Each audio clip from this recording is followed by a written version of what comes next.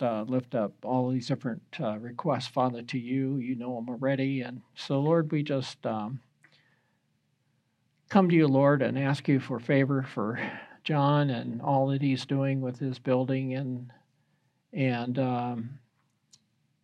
we just pray, Father, for that to go well. That we're just thankful that he's found people to do the work and given you a great discount. And so, Lord, we just trust you, Father, for all the needs that he'll need for that. And we lift up Selma, Father, for salvation, and also, Father, for as they move her and get the TB test and all of that, that would work well, and that they'd be able to not have any issues with getting her moved, and that also the new place would be helpful, Father, for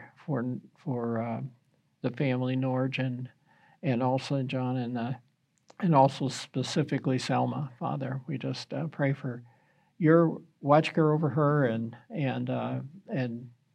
your that she might change her mind and realize that you're in charge, and Father, that we just thank you for, pray that you would provide salvation for her. Father, we also lift up John's dermatology issues and the spots and all of that. Father, we just pray that you give them wisdom in knowing what to do.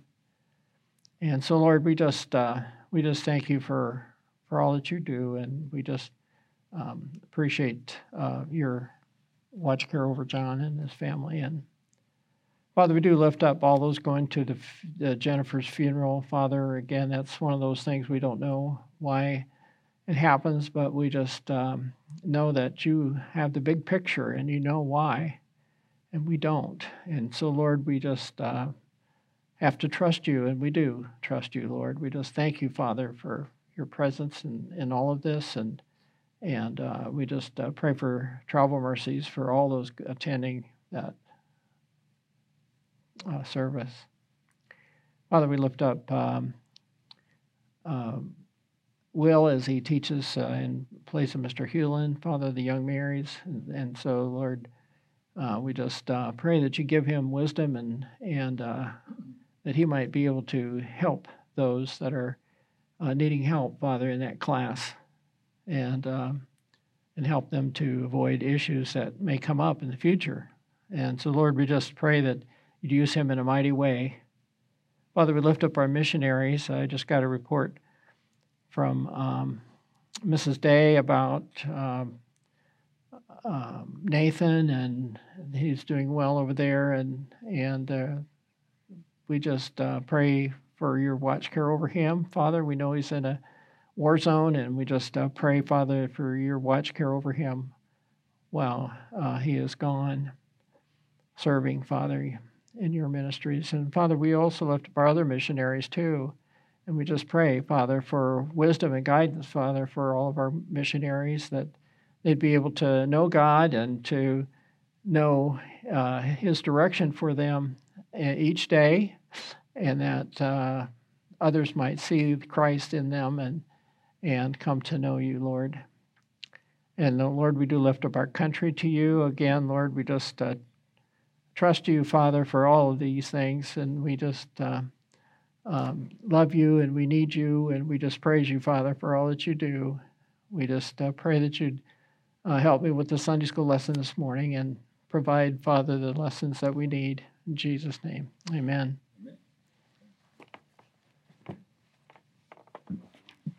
Used a bit of your time, but if you only get half through, then you do the other half next time you teach. What's that?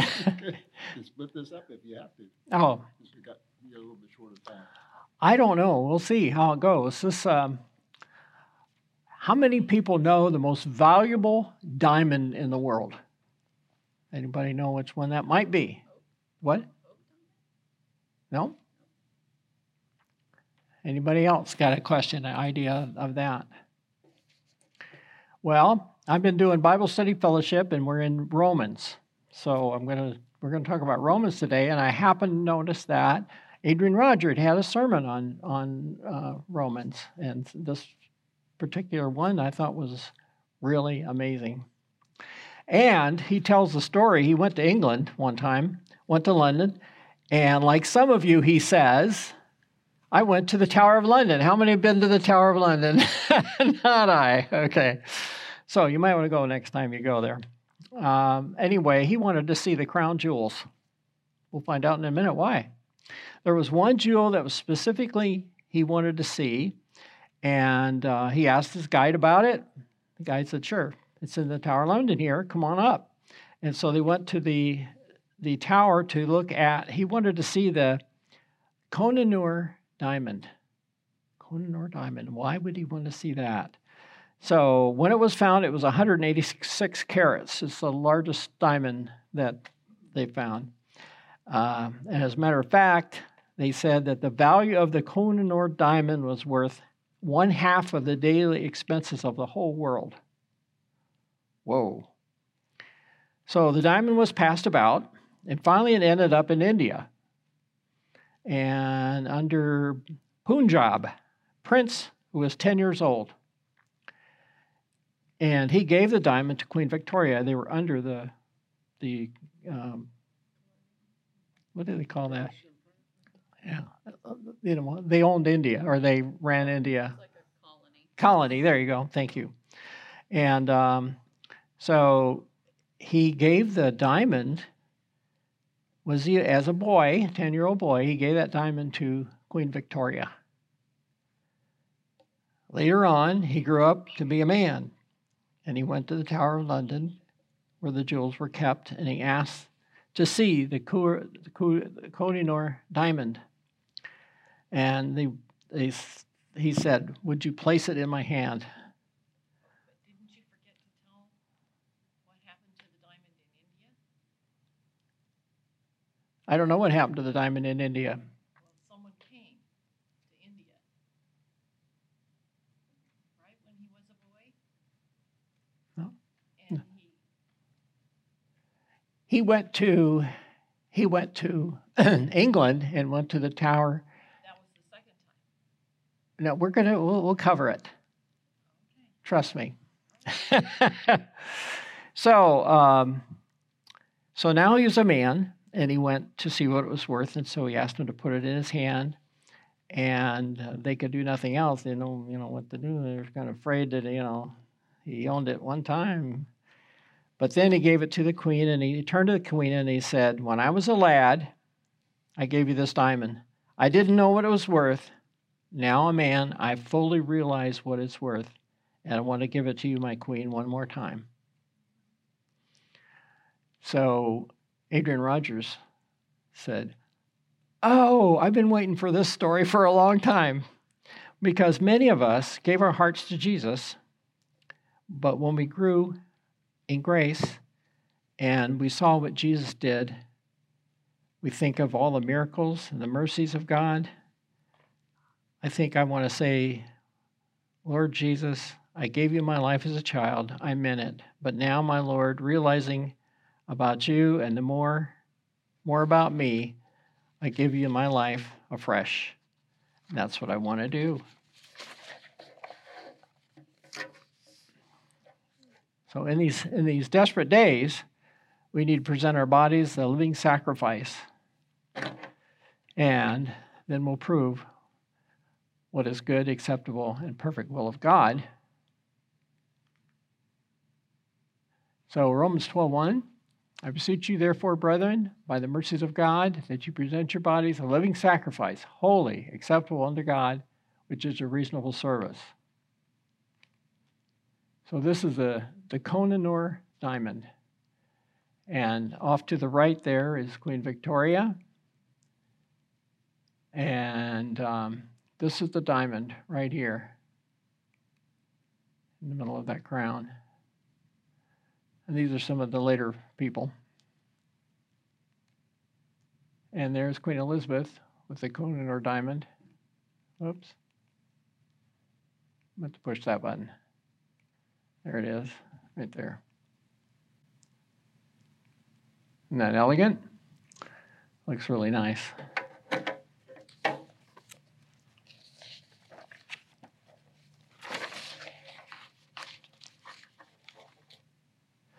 So as Christians, we're growing toward finding a place of service. This is what this discussion is about, is where to find your service. And so we're growing through the sanctification process. And God has given every one of us a ministry. And Romans 12:2, and be not conformed to this world, but be ye transformed by the renewing of your mind, that ye may prove that is good, acceptable, and perfect will of God.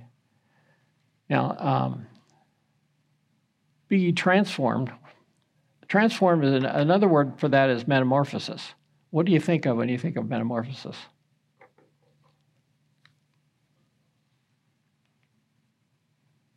Think of a butterfly, right? How a worm goes into this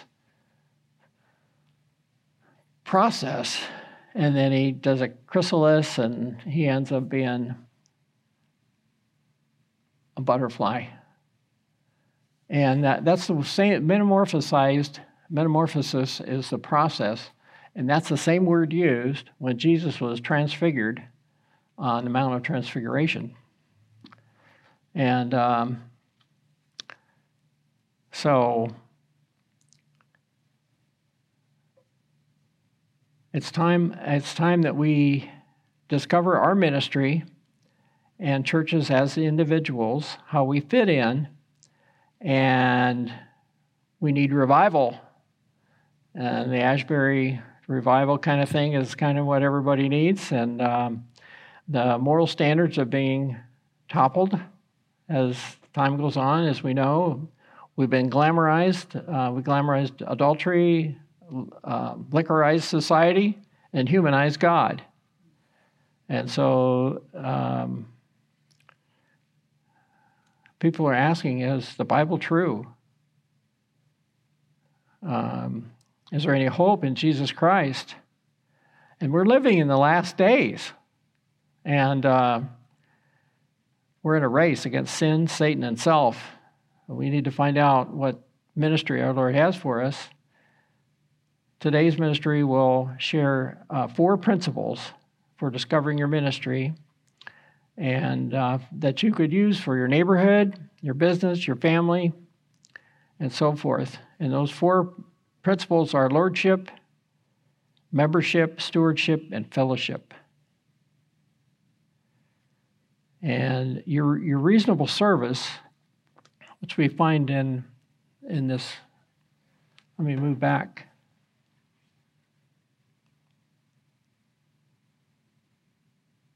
I think it's in verse 1.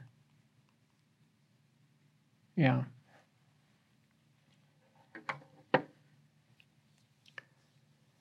It means your logical gift. It means your logical ministry. And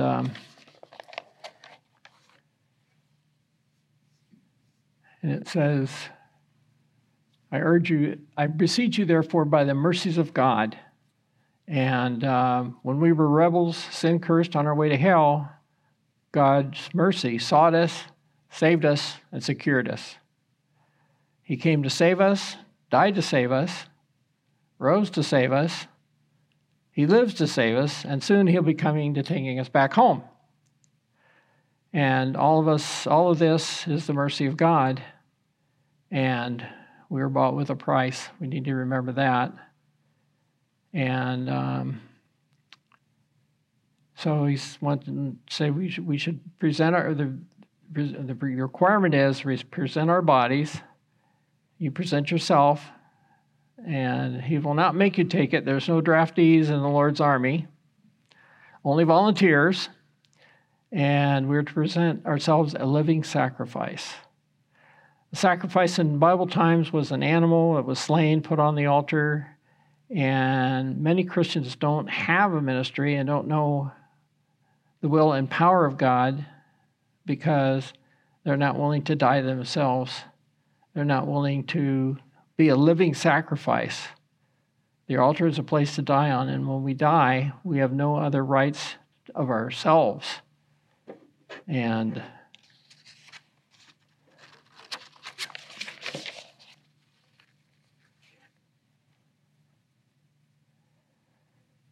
And then worship is putting yourself on the altar and letting God consume you until there's none of you left, all of him. I remember that song, I Surrender All. And every time I sing it, I have to think of myself, if I surrendered all, is there some little corner or some little thing that I haven't surrendered to God? If you want to know God's life for your ministry, his logical ministry and reasonable service, it can be summed up in one word, lordship. And the result is you will be transformed by the renewing of your mind. The second thing is the result, it will be information and revelation. There will be a change in you. The word transformed in 12:2 is a word from which we get our English word metamorphosis. It's a change of form. And I don't know about you, but when I realized that when I turned my life over to God, I turned 180 degrees. I had a purpose, I had a reason, and it was different than the world's reason for me. So that's it also is in metamorphosis the nature comes to the surface. Adrian Rogers points out that when Jesus was transfigured in the Mount of Transfiguration, he had a radiance about him. And the inner nature of Jesus was deity. That's what happened. And the inner nature, what's the inner nature of a Christian? Jesus, right? So the devil tries to conform us so we won't be transformed, so that our inner nature won't come to the surface. When we present ourselves a living sacrifice and are transformed, the inner nature, which is Jesus, comes to the surface, and we see people. One of the things we did over Christmas, I gave my wife two $50 bills, and I took two $50 bills. The idea was how do we show people Jesus? And we said, well, if there's somebody's buying groceries and they can't afford them or they're having trouble paying or whatever, we can jump in and give them $50 and that will help. So each of us had two chances to give $50. And sometimes you have to be in the right place at the right time. Valerie seems to be in the right place at the right time more than I am. And so hers went right away. And eventually I gave one to her, and then I was able to give another one out. But that's the kind of thing. I was at, I didn't tell you this, but I was at the haircut place, and the guy was getting his two sons' haircuts. And between them and him and, the people that were there that were getting haircuts with him, or in his family, it was over $50. And so he had to go out and get money to come back. And I thought, well, man, if I had the $50, I could have just gave him the $50, And so I don't have it with me anymore. So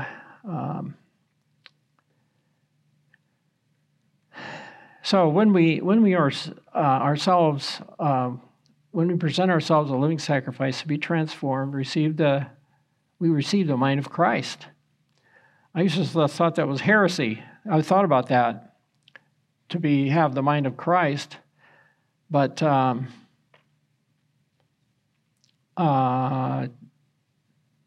can look up 1 Corinthians 2:16? Look that up while we're going here. So the first principle is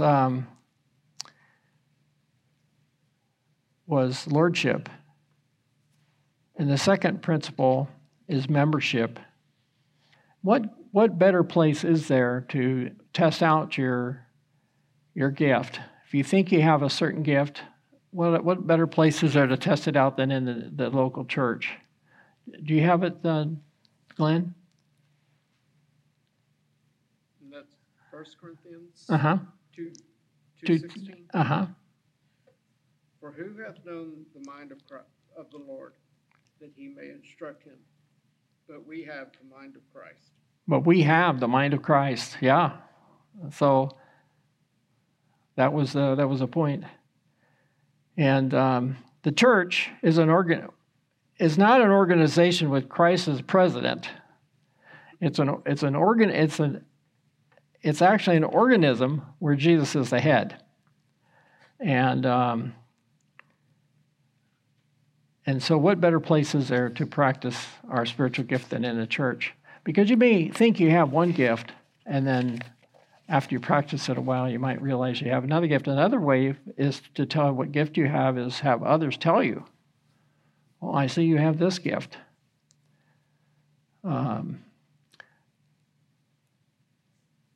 But we need each other. We need each other as Christians, and if we say we don't need Christians, it's sheer pride and arrogance, is what he says.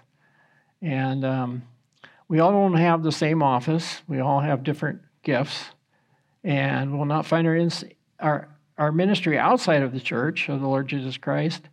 God may use us as an organization in an organism. He says the Lord is the head. Then the next principle is stewardship. And there's seven basic Christian gifts are mentioned in the passage. And it's an insult to God to say or to think he can't use you. God crafted you, he formed you, he saved you, and he gave you a spiritual gift. And you're a steward of that gift. You have to use that gift. And there are 7 areas of stewardship. One is prophecy, first one. And prophecy is the ability to speak for God. I think of prophecy, I think of Laura, my daughter. I always appreciated her, and when she got married, I said, oh, I'm losing a valuable person, because not only for obvious reasons, but she was the one in the family that when the kids went out to get dresses or whatever, they came back and I said, that dress looks a little short, or, real revealing or something. And I think we ought to pass on that one. And, oh, Dad, the other girls would say, and Laura would say, Dad's right. That is too revealing. That's not the kind of guy you want to attract. And so I had another person on my side. It was great to have. So that's a neat gift, and it can be used in preaching and mission work and Vacation Bible School and other kinds of things. And then there's the gift of ministry, or the gift of service. And it's great if you could practice all of the gifts. But one of them should stand out to you. One of them should jump out at you. And the word ministry means service, and it means to be a servant. And with this gift, you could work, for example, as a church secretary or whatever. So anybody that has the gift of service, there's so many different ways you could use that. Then there's the gift of teaching. It can be used in teaching Sunday school. I don't have that gift, by the way, but I teach. I mean, I'm available, and you can use it in neighborhood Bible studies and organizations. A lot of different areas you could use that teaching in. And then there's the gift of exhortation, and encourage people in the Lord, and can be used in music ministry, visitation, soul winning, counseling, hospital ministry. Then there's the gift of giving. And all of us have an obligation to give, just as we have the obligation to exhort people. But some of us have the ability to make money and see the needs of others, to give above and beyond. Or give to somebody who needs it if they're buying groceries and don't have enough, So then there's the gift of ruling or leadership. It could be used with church staff or committees or coaching. Then there's the gift of mercy. This gift is used in hospital visitation, benevolence, counseling, and so forth. So The idea is find out what your gift is. Put everything on the altar and think with your mind, the mind of Christ. And let love be without dissimulation, it says, meaning without hypocrisy. If you serve the Lord, put these four principles together and ask the Lord to help you find what your gift is. They do have online, if you look for, there's different places where they have a question and answer thing that you can go through, and it gives you ideas of what gift you might have. If you love to do this, but you don't like to do this, the thing you love is the thing that God's maybe given you, but then it gives you all the different ones. But if you don't like to do this, and this, it's probably not this gift, So it does help you. But we've all been called to ministry, and there's something God wants you to do. And the problem with many Christians is they are in a rut and have taken things for granted, and they have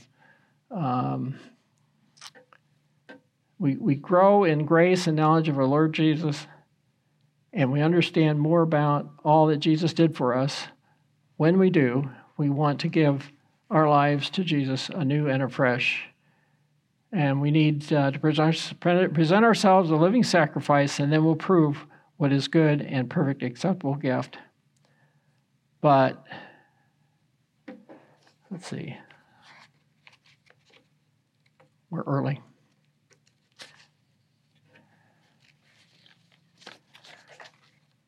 In closing, I just wanted to say this. I'm going to read what Adrian Rogers said in the last part of it. Many of us have given our hearts to Jesus, but when we grow in the grace and knowledge of Him and see what Jesus did, we think of the mercies of God. I think some of us will want to say, Lord Jesus, I gave you my life as a child. I'm in it.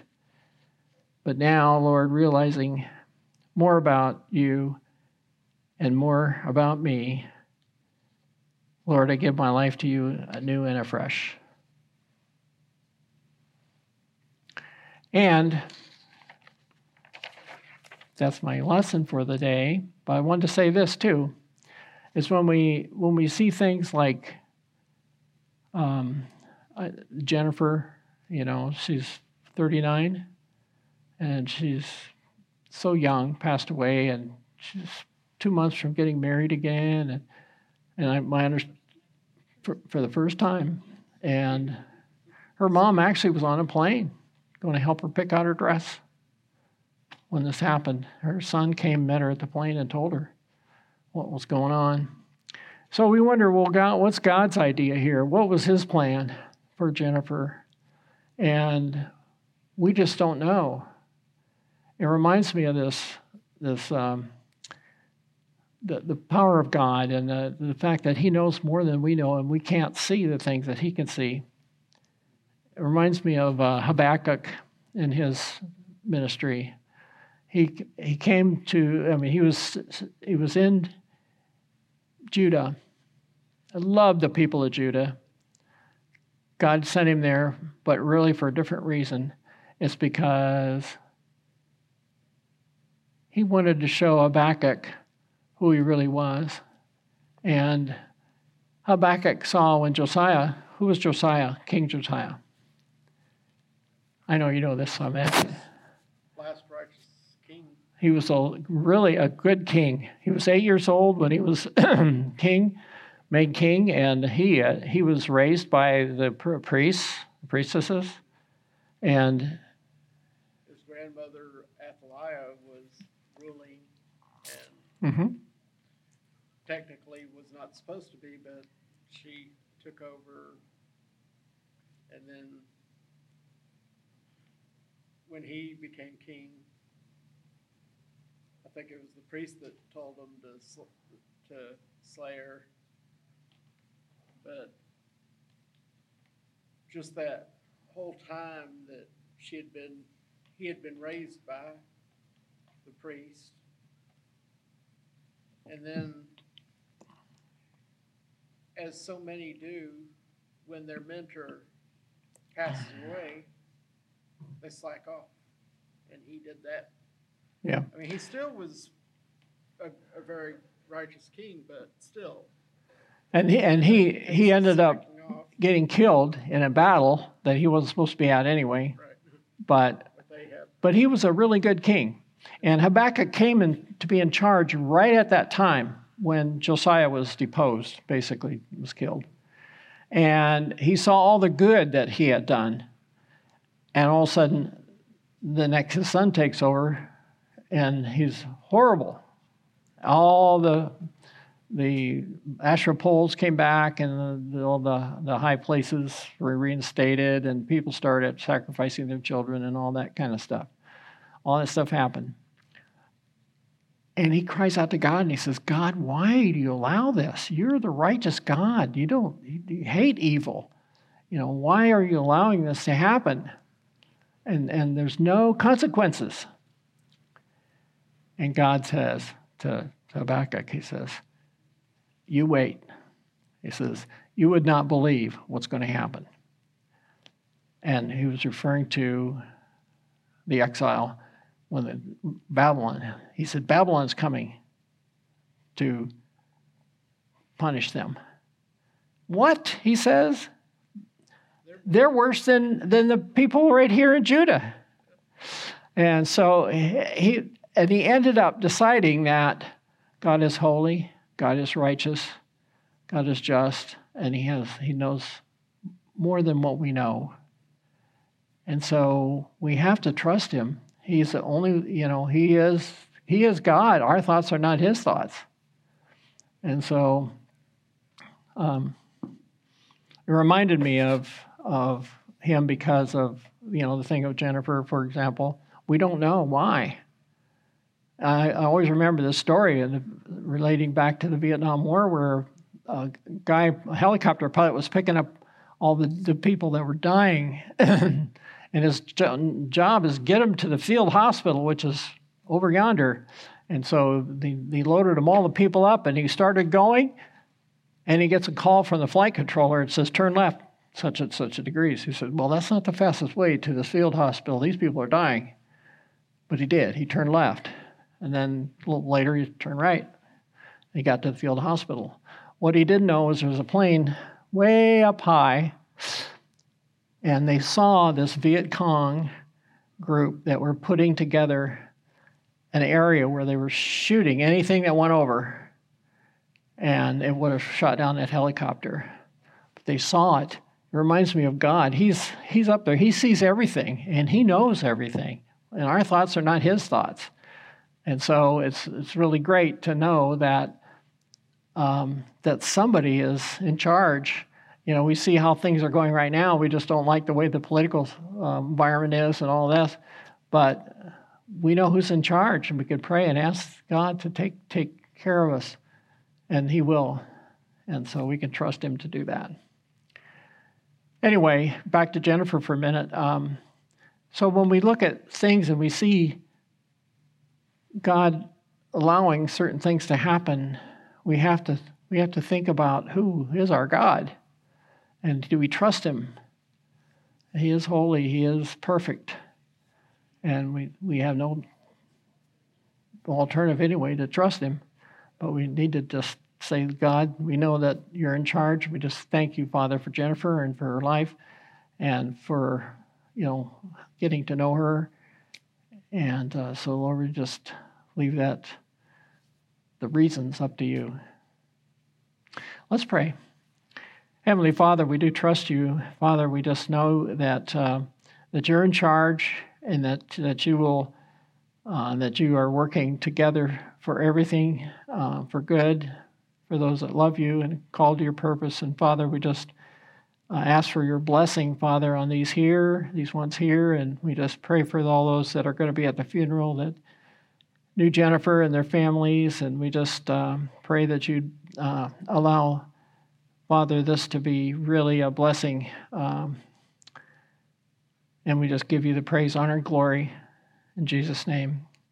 Amen. Father, we also pray, Father, for our service today. We just pray for our pastor, who's ever I'm not sure who's preaching today, but we just pray that you'd be with them and help them, Father, through this time, and allow them to teach us what we need to hear, preach to us what we need to hear. And we just ask this in Jesus' name. Amen.